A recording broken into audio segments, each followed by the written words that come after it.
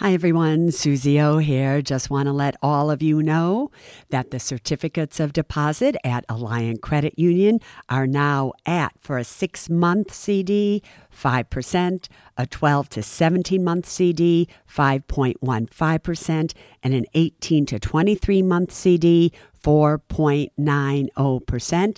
And for those amounts of $75,000 or more, just add on 0.5% to those rates. Go to myalliant, ALLIANT.com and check it out. All right, Susie, KT, are you ready for today's podcast?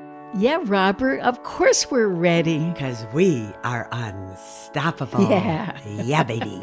I put my armor on, show you how strong I am.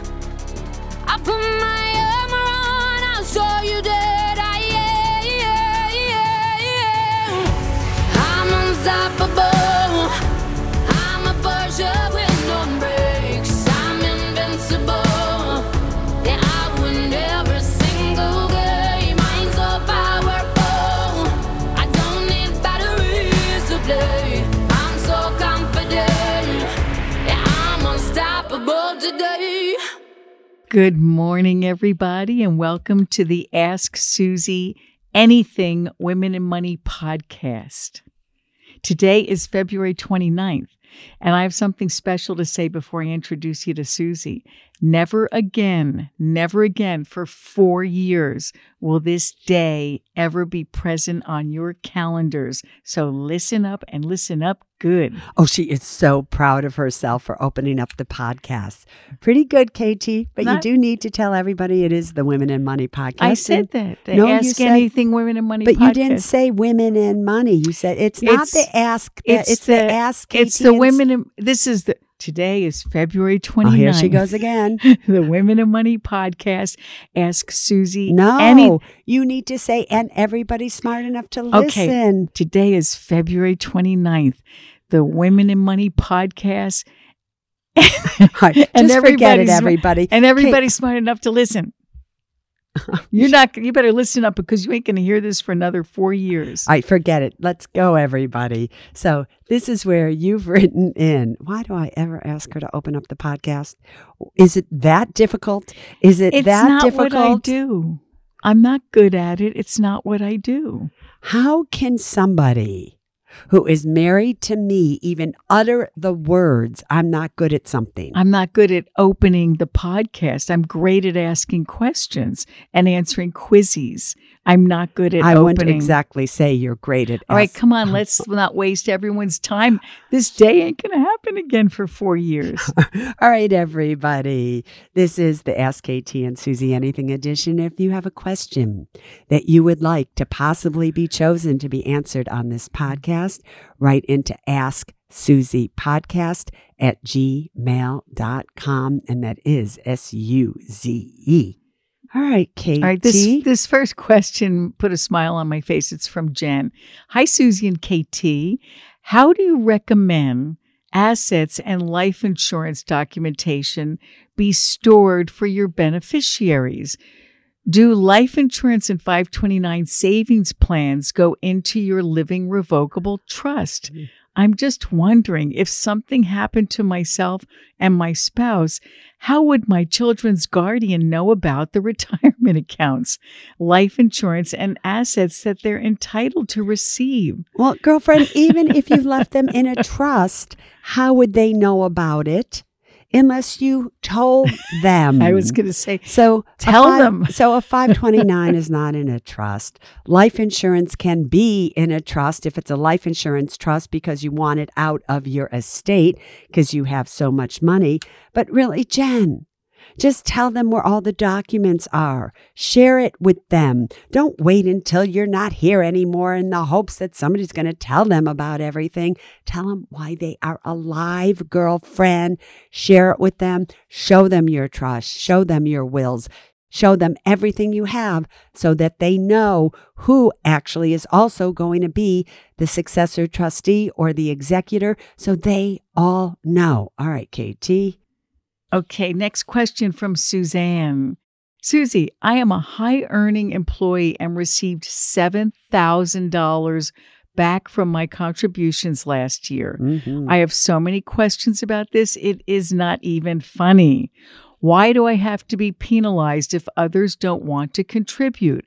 How do I prepare for this coming year so that I don't contribute too much? Explain what this is, because I didn't get it at first, and then I had to She look asked it up. me, I and asked Susie, what the heck is she talking about? So listen, everybody, especially if it is a small company, can fall into this. But everybody that contributes to a 401k, the plan has to make sure that all the employees in the plan are contributing on some level. And in case they choose not to, the plan can become what's called top heavy. And a top heavy plan is when more than 60% of the total value of the plan has been funded by the key employees of that company. And when that happens, then either they have to make it right by doing these safe harbor things and on and on and on. But in your case, they actually chose to just give the money back to you to equalize it out. You know, KT, that's why we used to make those big bucks from those major corporations who paid me to go and talk to their thousands of employees in the hopes that they would sign up for the retirement account. Because if they didn't sign up for the 401k plan, then the key employees may have contributed too much in comparison, and then it would have been a top-heavy plan, which isn't good for anybody. So here's what you need to know, Suzanne. Normally, if your plan was top-heavy last year, December 31st of last year, it's going to be top-heavy again this year. So that's just how they figure it out. So don't contribute as much this year, because if you do and they haven't rectified everything, you are going to get money back again. All right. So this is from Melissa. Susie, I have approximately $91,000 in a 403B. I am no longer with my employer. I had to retire early for health reasons. I will be 55 this month. So my question is, what do I do with the money? Do I let it sit in the account even though I'm no longer making contributions, or do I roll it over to an IRA? The annuity account representative also gave me the following options: cash it out, do systematic withdrawals, or annuitize the amount. I desperately need advice. Do you like any of those options? Not really. All right. Melissa, here's the thing.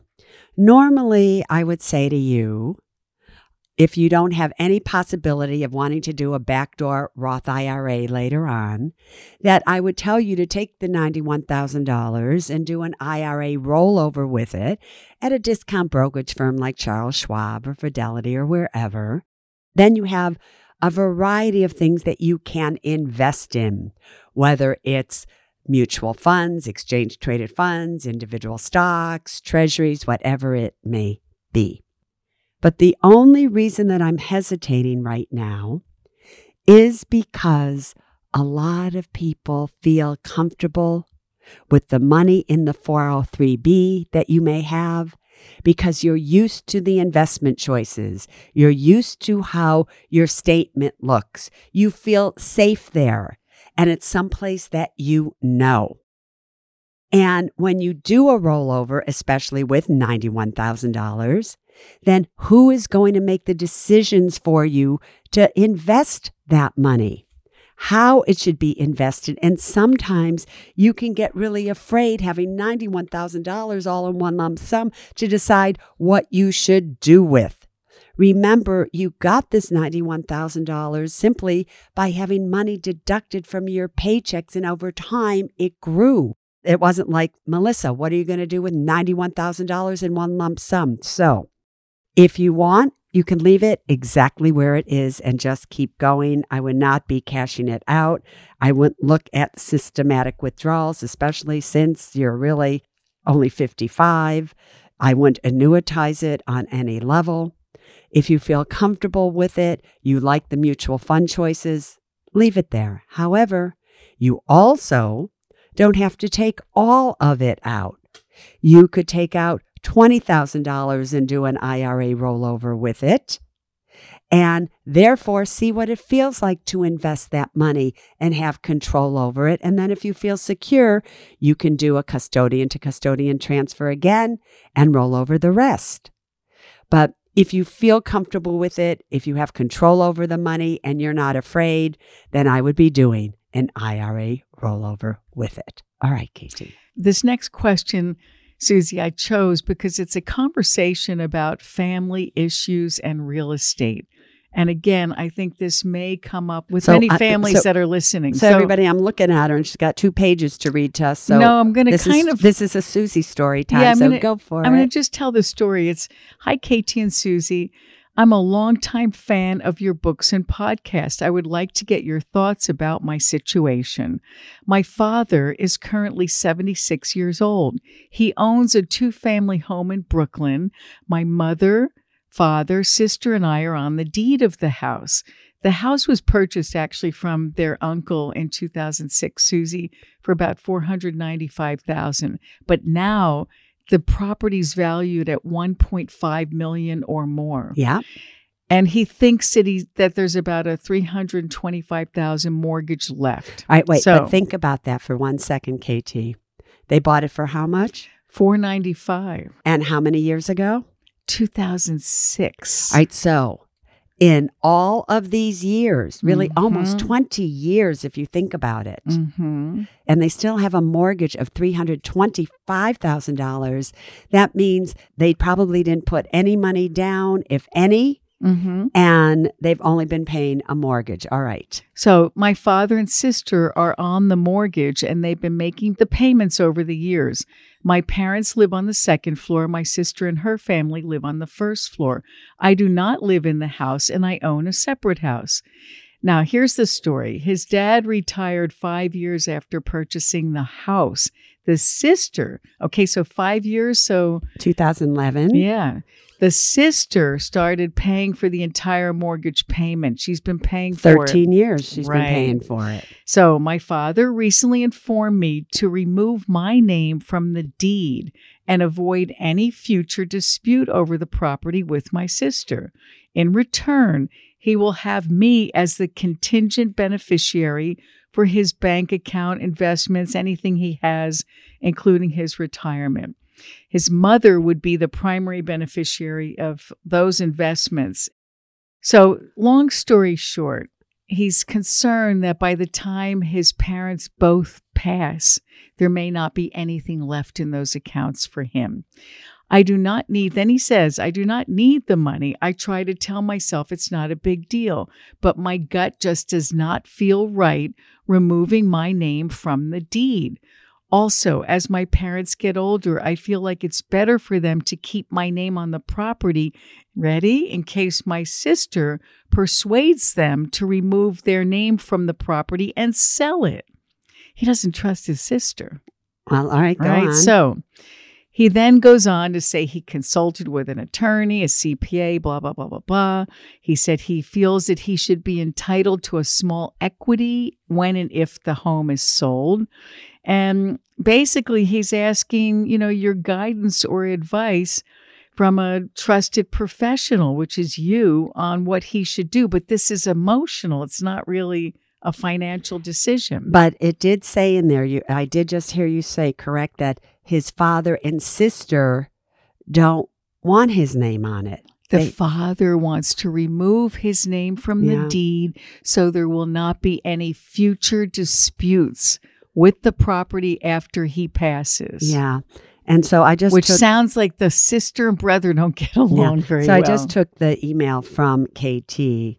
And there's one line here, KT, you didn't read, which was, but my father and sister feel like I did not contribute payment to the house and should not be entitled to any equity. Susie, I feel the same way. I think that the father and sister are right. He doesn't need the money, but he thinks because he's the son, he's entitled. He also said, since my sister lives in the house and occupied the first floor, we could have generated rental income from the first floor of the house to pay for the majority of the mortgage over the years. At the end of the day, I just want to be fair for all parties. Oh, Well, boy. how do you feel about it? Well, here's the thing. I hope that you've all sat down as a family and talked about it. Because the greatest loss here isn't the loss of money or equity on the home or money that you could have gotten afterwards. It's the loss of the relationship with your sister. It's the feeling angry at your father. No amount of money really is worth that. The truth of the matter is you say that you're doing fine financially. So then what is it? What's really bugging you here? Is it that you're not being valued in your mind? Is it that your father is favoring your sister over you? But there's something else that is going on here that you need to have a discussion with yourself. If it were me, I'd be really happy that my father was going to put me on the account as a contingent beneficiary to a savings account that has about $250,000 in it. Maybe your mother will spend it, maybe she won't, but at least he's considering that. And of course, all the money should first go to your mother. If your mother wanted to, she should spend everything because it's their money. That's number one. But number two, you might suggest to your father that when he and mom die, then obviously your sister is going to get the entire house. Maybe at that time, he could make it so that you own some of it at that time, like he leaves you a portion of it at that time, so that you get a little bit of that half of that inheritance as well. That could be done by how they hold title to the house. They could hold title to the house as tenants in common or many other ways, but you might want to talk to him about that if he does not want to do that. And he wants to leave everything to your sister. You have to honor his wishes. It's his money. He is the father. He gets to decide, and he's made a decision. And you need to honor that decision no matter how you feel. Again, you've been blessed with the fact that you don't need the money, but I'll tell you what you do need. You need a relationship with your mother, your father, and your sister. And if you don't have that, you really have struck an emotional poverty level that you will experience when you have lost them. All right, Katie. That was a good answer, Susie. But it's true, right? And I like having these conversations because I think these issues come up more than anyone thinks. Yeah, well, Katie, we've had to discuss these issues. That do we leave more to this one? Do we leave less to that one? Do we not leave anything to any of them? We've had to make those decisions, and many of them may not be very happy because I'm sure some of them, Katie, really are calculating, I wonder how much Susie's going to leave me. So it happens. So I do what I do, everybody. Just tell them you're not getting anything. Charity. There you go. Charity. All right. Next question is from Diane. Good morning, Katie and Susie. I enjoyed the in-depth Susie school about the 5-year rule. I have a question I'm having trouble verifying the answer to. I'm 59 and a half. My husband is 61. I'm still working, but my husband is not. Can we put money in both my Roth IRA and his Roth IRA? I've read something about spousal donations if they don't have earned income. Diane, you absolutely can both put money in a Roth IRA for yourself and for your husband. It falls under the non-working spousal account. Now, they're not going to say that on the account. It's going to be a Roth IRA in his name, but that is what will allow you to put money in there. Just know that you are limited to how much money you earn. If you've earned over $16,000 a year, then you can put $8,000 in your account, which is the max this year, and $8,000 in his account. So it's based on how much money you're also making. But if you're making good money, yeah, you could fully fund it no matter what, as long as you are under the modified adjusted gross income limits. All right. Okay, so everybody, again, I picked another one of these stories. Today, I feel like storytelling time today. So this is from Peggy. Dear Susie, I'm 56 years old. I'm hoping to retire at the age of 65. 14 years ago, my husband was laid off during the recession. At the time, we had 3 children under 9 and decided that him staying home was the best option. Here we are 14 years later. The youngest is now 18. My husband has still not gotten a job or contributed financially to the household during all that time. I love him very much, and he does all the household upkeep. I come home to a cooked dinner, completed laundry, dishes away, food shopping done, and a clean house. He is definitely not lazy in that sense. I love having a house husband. However, ready, Susie? Mm-hmm. I've lost my sense of self. The only way I can retire is if the mortgage is paid off. We currently have 13 years left on that mortgage. We have 3 children, 1 out of college, 1 in college, and 1 heading to college in the fall. I feel awful and guilty that we're not able to help the children with any of their college finances. They are riddled with debt due to taking out student loans. I've spoken to my husband multiple times and shared my feelings over the last several years. He always promises to get a job or do something, but the promises never come through. I'm at my wit's end. Kicking him out wouldn't solve anything financially. I don't believe in divorce, and we vowed for richer or poorer. I can't imagine my life without him. However, I resent him every day. Oh, I know, wait, listen to this. mm-hmm. I go to work, I bring home the money, I pay the bills, and make sure everything is in financial order. But I struggle with guilt when I buy something for myself or for the house. So my husband's 57. He's not worked in his field for 14 years, which has changed drastically. I don't expect him to get a job in this field. A simple job at Home Depot or ShopRite or anything to bring in extra money, enough to throw more money at the mortgage.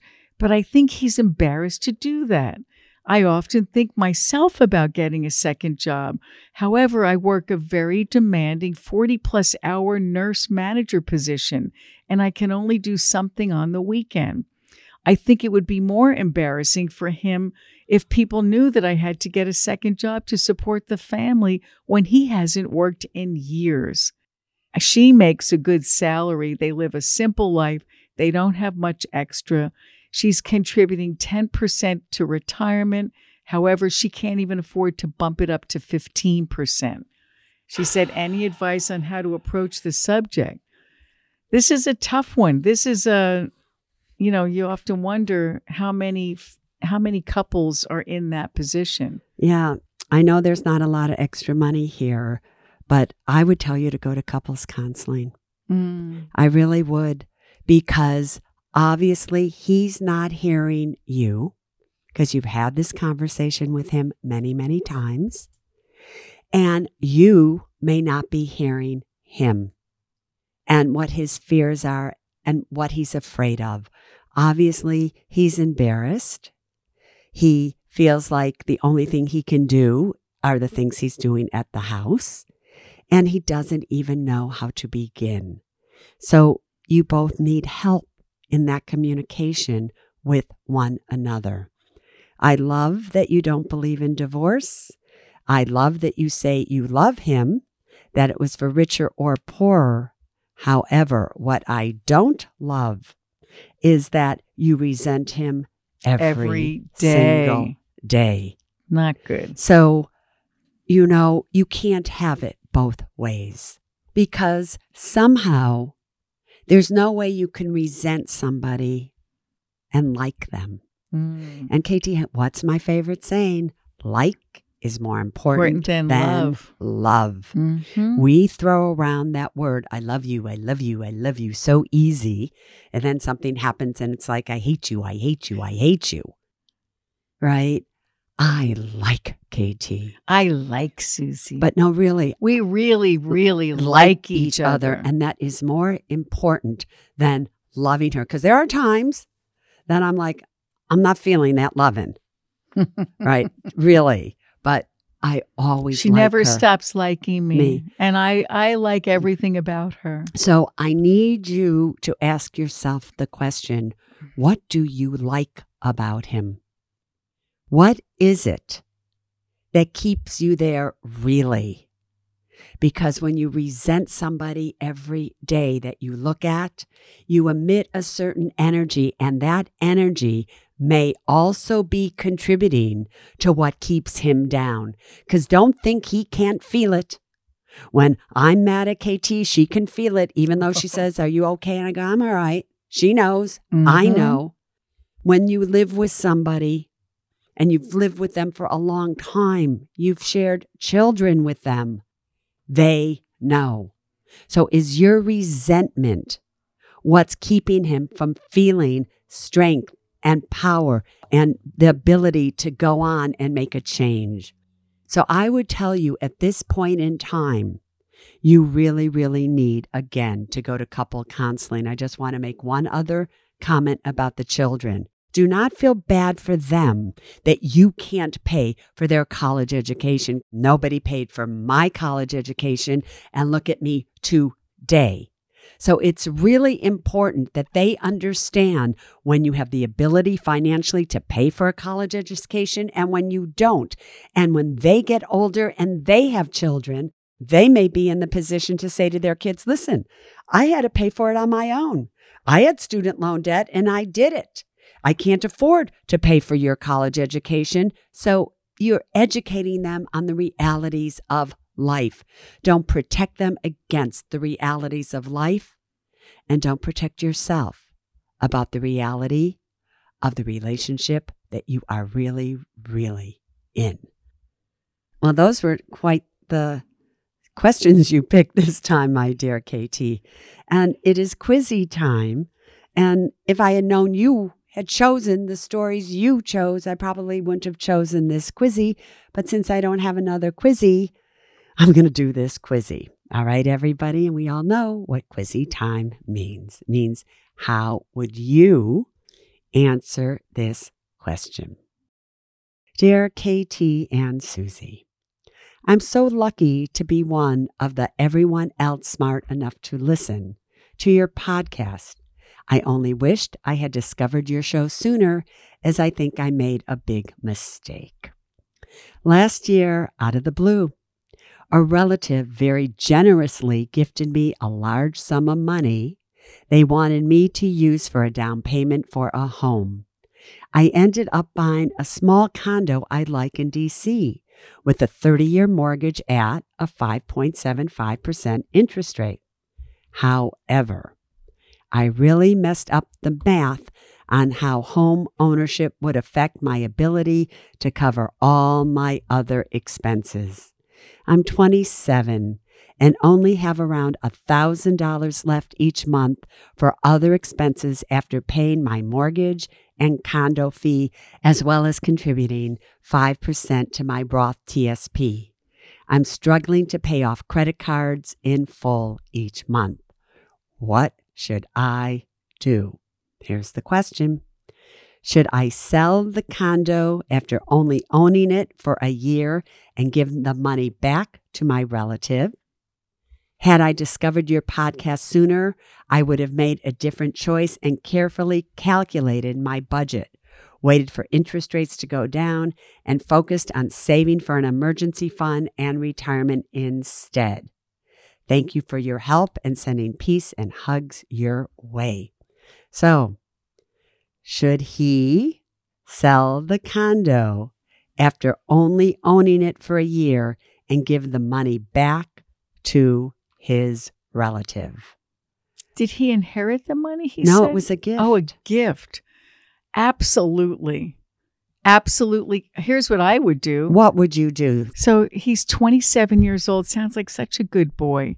I would absolutely find out if you can earn or make a tiny profit selling it, because he has a 30-year mortgage. My goodness, that's a big mortgage. So absolutely try to sell it, but let the relatives know your plan. Let them know that you bit off more than you can chew, that you understand you made a mistake, and that you're going to sell it and give them back the money. They may want you to sell it and use that money to get something a little more reasonable and try to help you with a leg up on your life. That's what it seems like they want to do. So I would sell it. Yeah, get something more reasonable that you can afford. I'm going to give you a ding, ding, ding on that one. Yay. That wasn't an exciting ding, ding, ding, was it? No. No, because Come on, it's... give it to me. Give it to me. Ding, ding, ding, ding, ding, ding, ding, ding. Ding, kinda. So here's what's really important is that we always stand in our truth. Yeah. And we don't take an action with something that was a gift from somebody else without including them in that decision, which is what you said. So I just wouldn't sell it outright. I would definitely go to this relative, tell them the truth, and tell them that you made a mistake. You love them so much, but that in fact you are going to sell it if that's what they think you should do. And then let's see what they say.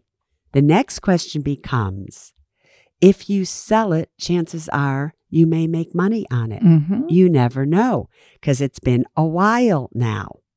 Are you going to return to them the money that they gave you plus the money that you made because it was their money? Or are you not? Because really, if you think about it, you did make money based on the tax savings because your mortgage that you had provided you with some ability to save money on taxes. So you saved a little there. But can you figure out a way that you'll also feel good about it because you did pay that mortgage for all that time?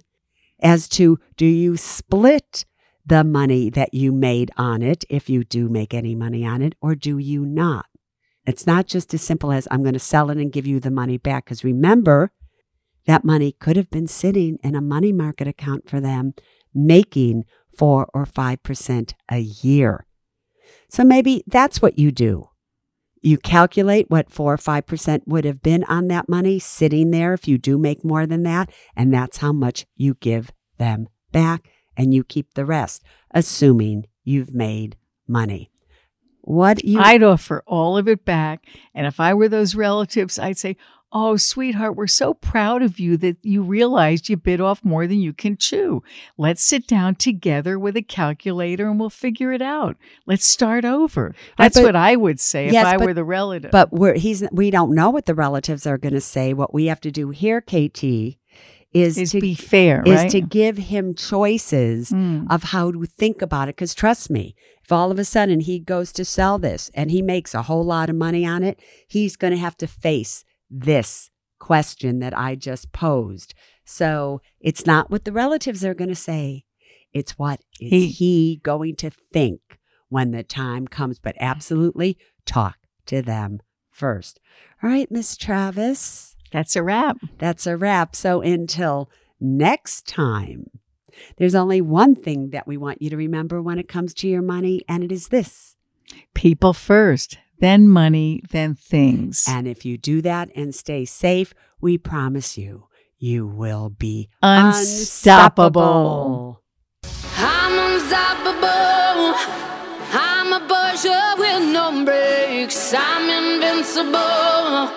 Say I win every single game. I'm so powerful. I don't need batteries to play. I'm so confident. Yeah, I'm unstoppable today. Unstoppable today. Unstoppable today. Unstoppable today. Yeah, I'm unstoppable today. Neither Suze Orman Media nor Suze Orman is acting as a certified financial planner, advisor, a certified financial analyst, an economist, CPA, accountant, or lawyer. Neither Suze Orman Media nor Suze Orman make any recommendations as to any specific securities or investments. All content contained in this podcast is for informational and general purposes only and does not constitute financial accounting or legal advice. You should consult your own tax, legal, and financial advisors regarding your particular situation. Neither Suze Orman Media nor Suze Orman accepts any responsibility for any losses which may arise from accessing or reliance on information in this podcast. And to the fullest extent permitted by law, we exclude all liability for loss, damages, direct or indirect, arising from the use of this information. The must-have documents discussed in this podcast are legal documents created by a lawyer and distributed by Hay House.